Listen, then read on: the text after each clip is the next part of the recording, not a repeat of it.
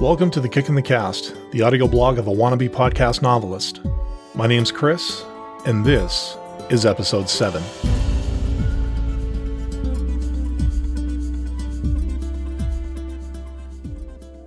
Hello, and welcome back to The Kick in the Cast.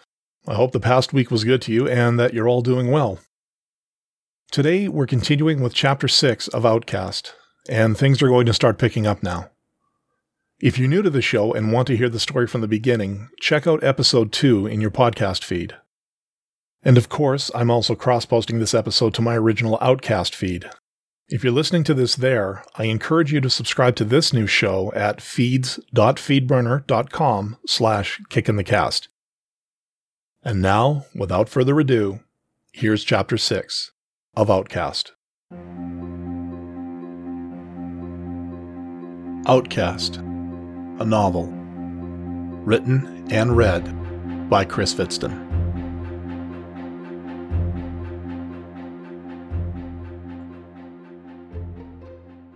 Chapter 6. The night they led me to the dwelling, my youthful respect and admiration for the Châtelier wavered. That polished image I had of them as noble representatives of clan life suddenly tarnished. It left me feeling sick to my stomach that an institution most cubs my age dream of joining was little more than a collection of thugs. Granted, the clans considered exiles as trash, but did that automatically erase the memories of friendships or something more intimate? Were exiles so hated that they deserved not even a shred of decency? The sextet of goons were strangers to me, but I did have some older friends in the Châtelier's ranks. Shiana's older brother, Byrek, had just joined the order before the Kamal over a year ago. I remember how excited he'd been that he'd passed his trials. Shiana had been over the moon at the news, and I remember grandfather saying how this would be a huge boost for their clan's status. What if he'd been there that night? Hells, what if it had been his leg I'd bitten? I had a lot of questions, and by nightfall, I had my answers. I remember waking up that second morning and feeling lazy. I still ached from both the attack and the intense cleaning of the dwelling, but it was tolerable. The Sampar oil from the day before had done wonders on my chest wound. It was tender, but I can move more confidently now without risking opening it. I was hungry, but a food caplet would take care of that. Overall, it was the best morning I'd had in what felt like forever. I moved towards the door, and once outside, the brightness of the morning surrounded me. The sun was warm, and the air was thick with the sense of morning dew, rich soil, and all the other smells that lure one into the forest. I breathed it in deeply, feeling for the first time in 2 days glad to be alive. As I chewed a food caplet, I returned to the berry bushes I'd found the day before. I picked a couple of handfuls and munched them down, the semi-ripe sourness still there. I winced. Whatever the Foundation was serving for a hot meal, I hoped it would be filling enough to get me through the rest of the day. I made my way back over to the stream and, kneeling, I stuck my head in. I came up for air after about a minute, wiping the sleep from my eyes before shaking as vigorously as I could. Now I felt completely refreshed, and as I smoothed out my fur, I headed back to my dwelling to dress and get moving. Getting to Junktown would take a good couple of hours from here at a brisk pace, so the sooner I got moving, the more daylight I'd have for the trip back. There was no real boundary for Kerala City, save a signpost that shows the city limits. There was no profound change in the landscape or anything like that. You simply continued to walk or drive, and eventually you found yourself in the middle of it all. Junktown was much the same thing, with one exception: no greenery. The ground was toxic, thanks to the application of a barrage of defoliant chemicals. It was a permanent effect, and the only way to reverse it was to dig up at least 2 meters of ground and replace it. During the height of the industrial times, this place was a marvel of modern technology, where flora and fauna had no real place. Now, it just looked like a post-war wasteland, completely desolate and dead. As I approached the outskirts of the place, my heartbeat began to quicken. My eyes started darting about, trying to get a visual drop on anyone before they tried to rush me. I also tried to stay as calm as possible. Everything I knew about Junktown back then was solely based on stories and rumors. How bad could it be? The further I got into the area, the more the answer to that question revealed itself. My whiskers stretched forwards and I could sense their gazes upon me. Everywhere I looked, I caught glimpses of faces peering out of their hiding places to look at me, only to disappear after a moment. They were curious, but also fearful of me. I looked down again at the map the Foundation left me and verified the location of their place. It was a warehouse located near the center of this area, which meant a possible gauntlet for me to walk through. I started thinking about the training I'd had under my father before my attack, and how I might be able to use it to my benefit. I then realized I hadn't trained that way in over a year. Common sense told me it would be better to avoid trouble rather than go looking for it. The problem with that was, trouble came looking for me. At first I didn't notice, but soon my whiskers were screaming at me that something wasn't right. I continued to look around as I walked and started to notice that I wasn't alone. 6 or 7 of them, I couldn't really tell at the time, were stalking me. They kept mostly out of sight, but occasionally when I looked back quickly, I could see them moving for cover to avoid my eyes. Obviously, I quickened my pace. They must have noticed, because soon after I found myself surrounded by them. Sure enough, there were 7 of them, all armed with crude weapons, and based on the looks on their muzzles, they knew how to use them and use them well. Their apparent leader stood before me.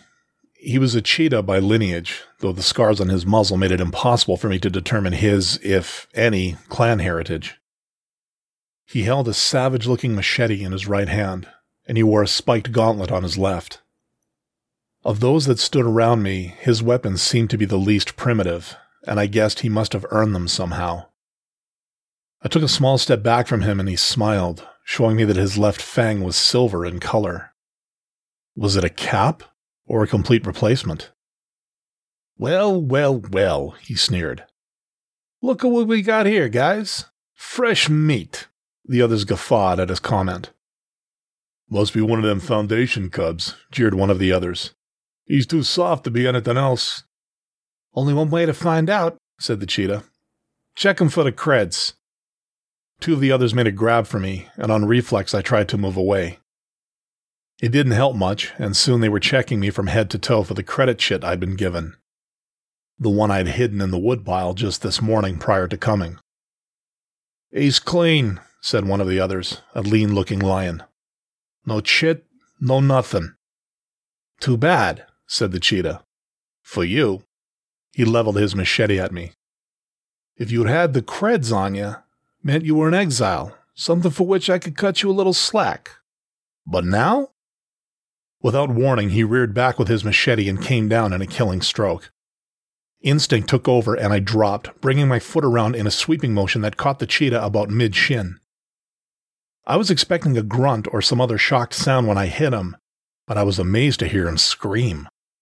I had no real time to dwell on what I'd done. The moment I stood up, I took off like a shot in the direction of the warehouse.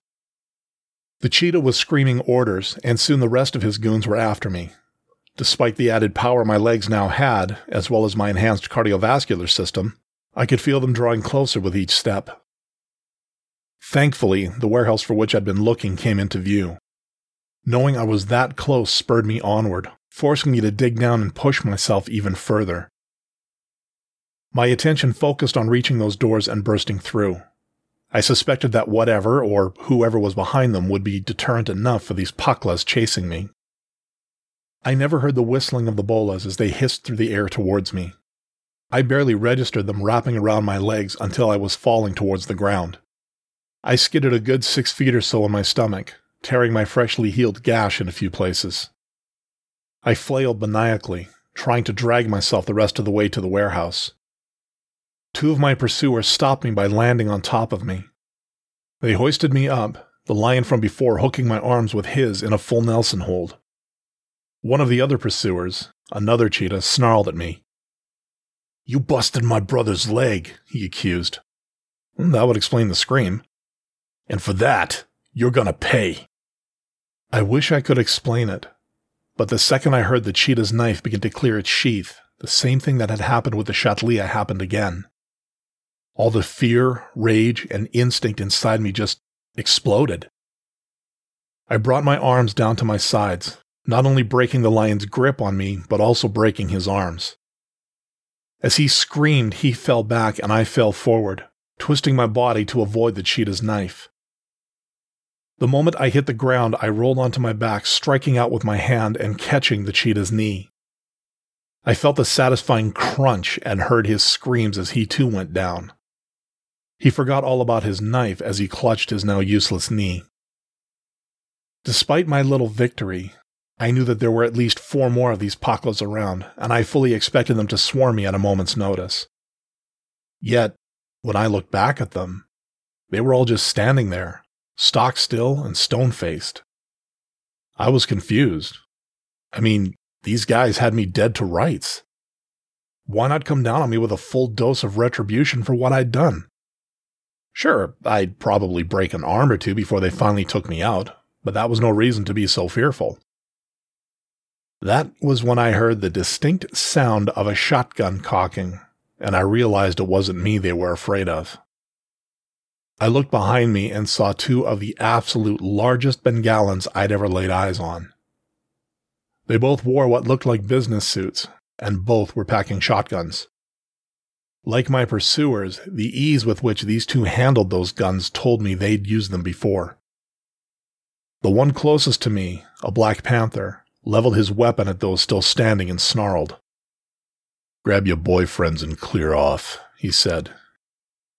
His voice was barely above a whisper, but upon uttering that command, they stooped to drag their injured cohorts back to wherever they came from. I felt relieved until that same panther pointed the barrel of his gun at my head. "You better have a damn good reason for being here, kid," he said in that same tone.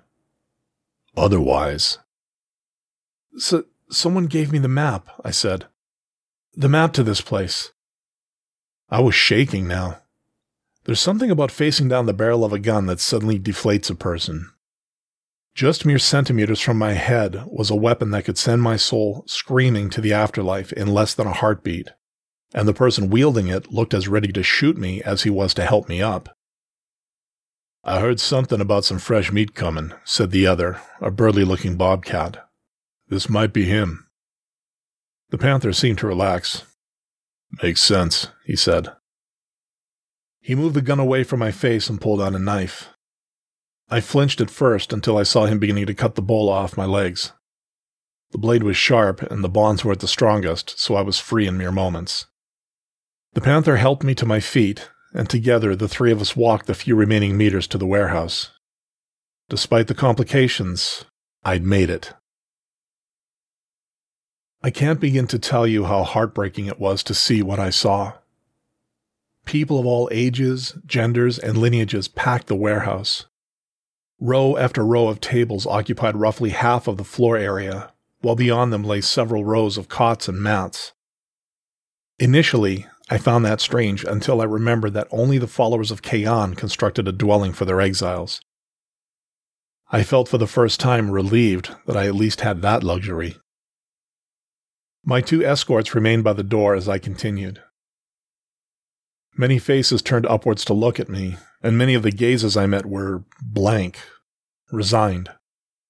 It was as if all they were thinking was, "Oh great, here comes another one." In truth, I probably would have thought the same thing had I been in exile for longer than 2 days. Kinda overwhelming, ain't it? I turned and saw that an elderly cougar had come up beside me. I was a bit taken aback when I saw his muzzle. Some of his scars were deep enough that his fur had refused to grow back in those places. He looked like he'd been through all 7 hells and had come out alive. "Yeah, I know," he said with a smirk. "My mug ain't the best looking these days. You get this way after living around here for a while." "You live in Junktown?" I asked, surprised. "If you call running from the gang of the day living, then I guess you could say that," he said. "Name's Cyrus." He stuck out his hand. Dallin," I said, nervously taking his hand and shaking it. Well then, Dallin, he said with that smirk. What brings you here? New to the game, are you? I nodded sheepishly. Don't worry about it, he said. Folks here ain't as bad as you might think. Hell, some of them are downright friendly once you get to know them. He put his hand on my shoulder. Come on, kiddo, he said. Let's get something to eat and we can talk, all right? Sure, I said. We made our way to a part of the warehouse that served as a crude but effective kitchen. We got in line, and the smell of everything there made my mouth water and my stomach growl loudly. Cyrus could only chuckle. Been a while since you ate something substantial? He asked. 2 days, I answered. 2 days, he said. Not bad, kid. Most folks coming through that door have been without food for a week or more. Half the time they're dragged in here half dead and begging for anything. He nodded over toward the cots I'd seen earlier. At least half those folks over here came here that way. So many, I said softly. The clans were by no means a minority in Bengalan society, but the amount of exiles in this one place beggared belief. They're not all from round here, Cyrus said.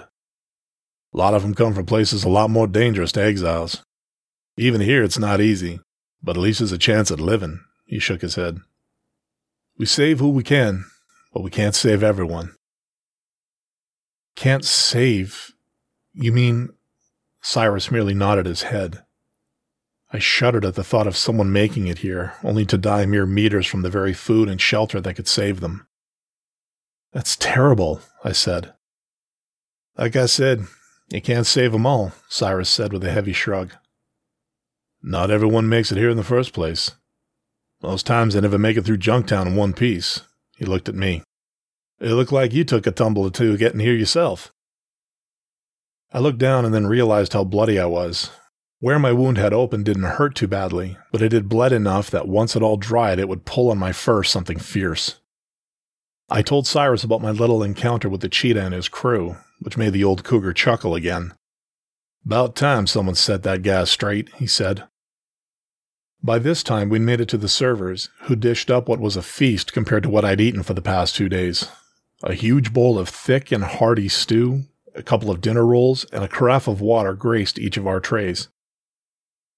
I thanked the servers with a smile and a small bow before turning to catch up with Cyrus. Now where... here we go, he said. I followed his gaze through the maze of people and tables and saw a couple of seats open in the middle of the group. I followed his lead, and soon we were both seated, myself in between a lion and jaguar, and he between a lynx and a female cougar, from whom I had a hard time tearing my gaze. She wore a black leather jacket, under which was an off-white colored shirt, which left plenty to the imagination. Her face bore an expression that seemed neutral, but had an undertone of either disinterest or contempt. 3 silver hoops graced her left ear, and her eyes shone like 2 amber jewels in the warehouse light. Take a holopick, she snapped without looking at me. It'll last longer. Sorry, I mumbled, looking back down at the food. It smelled divine, and I dug in eagerly. The stew tasted as good as it smelled, and I had to force myself not to eat too quickly. After 2 days of living on berries and food caplets, having a meal like this would be nothing short of a shock to the system. As I ate, I stole the odd glance across the table at the female cougar. I noticed the hand holding her spoon as she ate was shaking slightly. My first thought was that she was a junkie in need of a fix. At least, that's all I could assume, based on what I used to watch on the telescreen at night. It could also explain why she was so irritable. So, said Cyrus, snapping me out of my thoughts. Feeling a bit better? I nodded, setting my spoon down and taking a sip of water. That was the best meal I've had in a year. The female cougar scoffed at my remark. It was true, though. Everything you've heard about hospital food? All true. So, what's your story? He asked me. I gave him a quick rundown of the events leading up to my exile, including the slash my father had bestowed upon my chest. I looked down and grimaced at the dried blood on my fur. I was beginning to wonder if it would ever heal properly. Not at the rate I was going, it seemed. They get some clothes over that way, he said, pointing towards one of the corners of the warehouse. All donated by charities and such. Not much, but they might have something in your size. I looked over and noticed several racks, all filled with shirts, jackets, and pants of nearly every shape, size, and color. Like the doorway, a pair of Largeman gallons guarded the collection. I guessed they were there to make sure no one tried to take more than their fair share. So now what? I asked. Cyrus looked at me, his head cocked at that inquisitive sort of angle. I mean, where do I go from here? Good question, kid, he replied. Better question would be, where do you want to go from here? He was right. The choice was mine and mine alone what I did from now on. The only one responsible for my life now was me. I could choose to retreat to my dwelling and live out my days, or do something more productive. There was no pressure either way, save for how I would feel about it. I want to do something more than just come here every day for a bowl of stew, I said. I want to do something useful. I knew it was a loaded statement the second it came out of my mouth.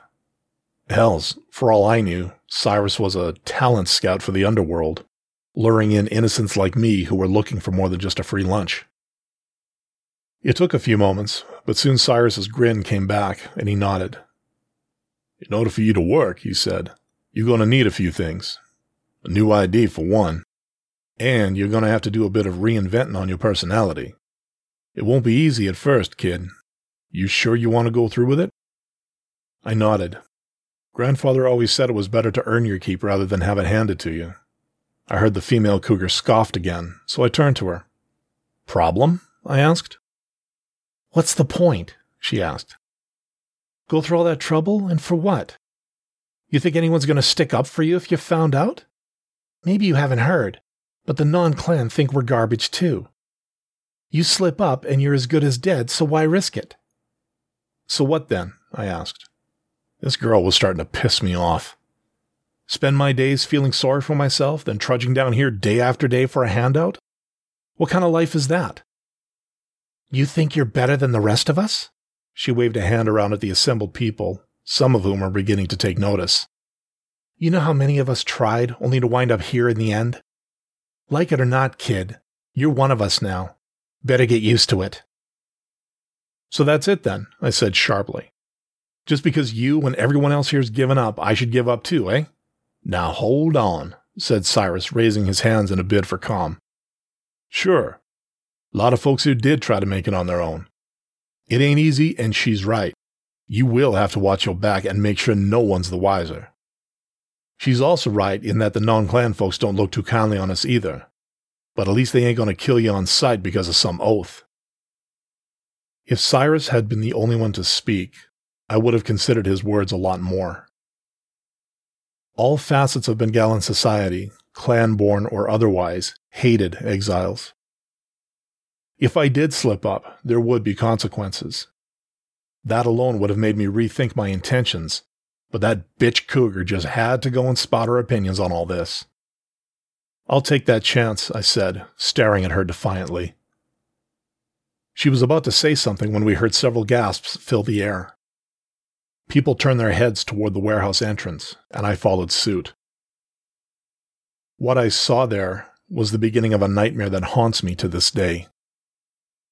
6 figures entered the warehouse, dressed in the combat attire of the Chatlia. 3 of them had their swords drawn, 2 of them keeping the Panther and Bobcat guards at bay. The other 4 moved past them, a Black Panther at their lead.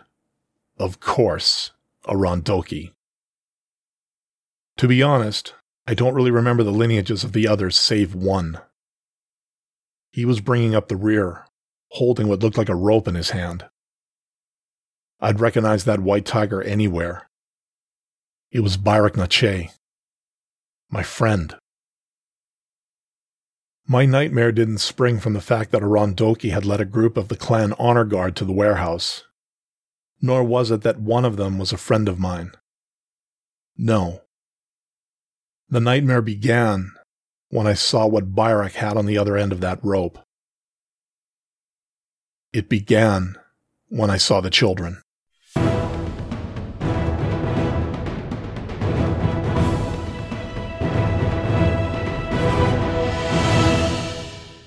And that's our story. This was around the time I started getting the stink eye from my beta reader, since she had an idea of what was coming. Listeners to the older version of Outcast might notice a few changes between then and now.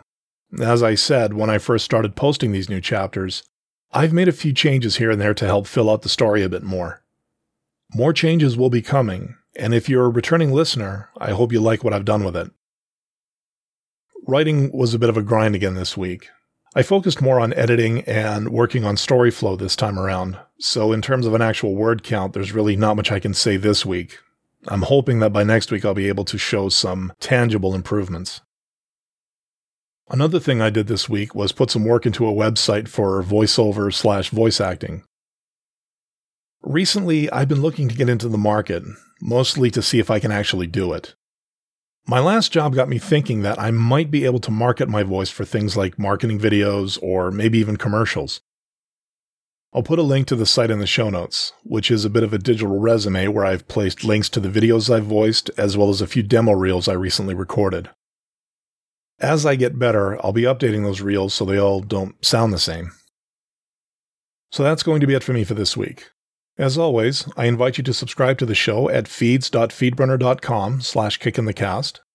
And if you'd like to leave some feedback, you can email me at outcastnovel@gmail.com or leave a voice message via SpeakPipe at the show's website at kickit.yo5.ca. So until next time, take care of yourselves, take care of each other, and above all, have a good week. This is Chris, signing out. Have a good one. Thank you for listening to The Kick in the Cast, the audio blog of a wannabe podcast novelist.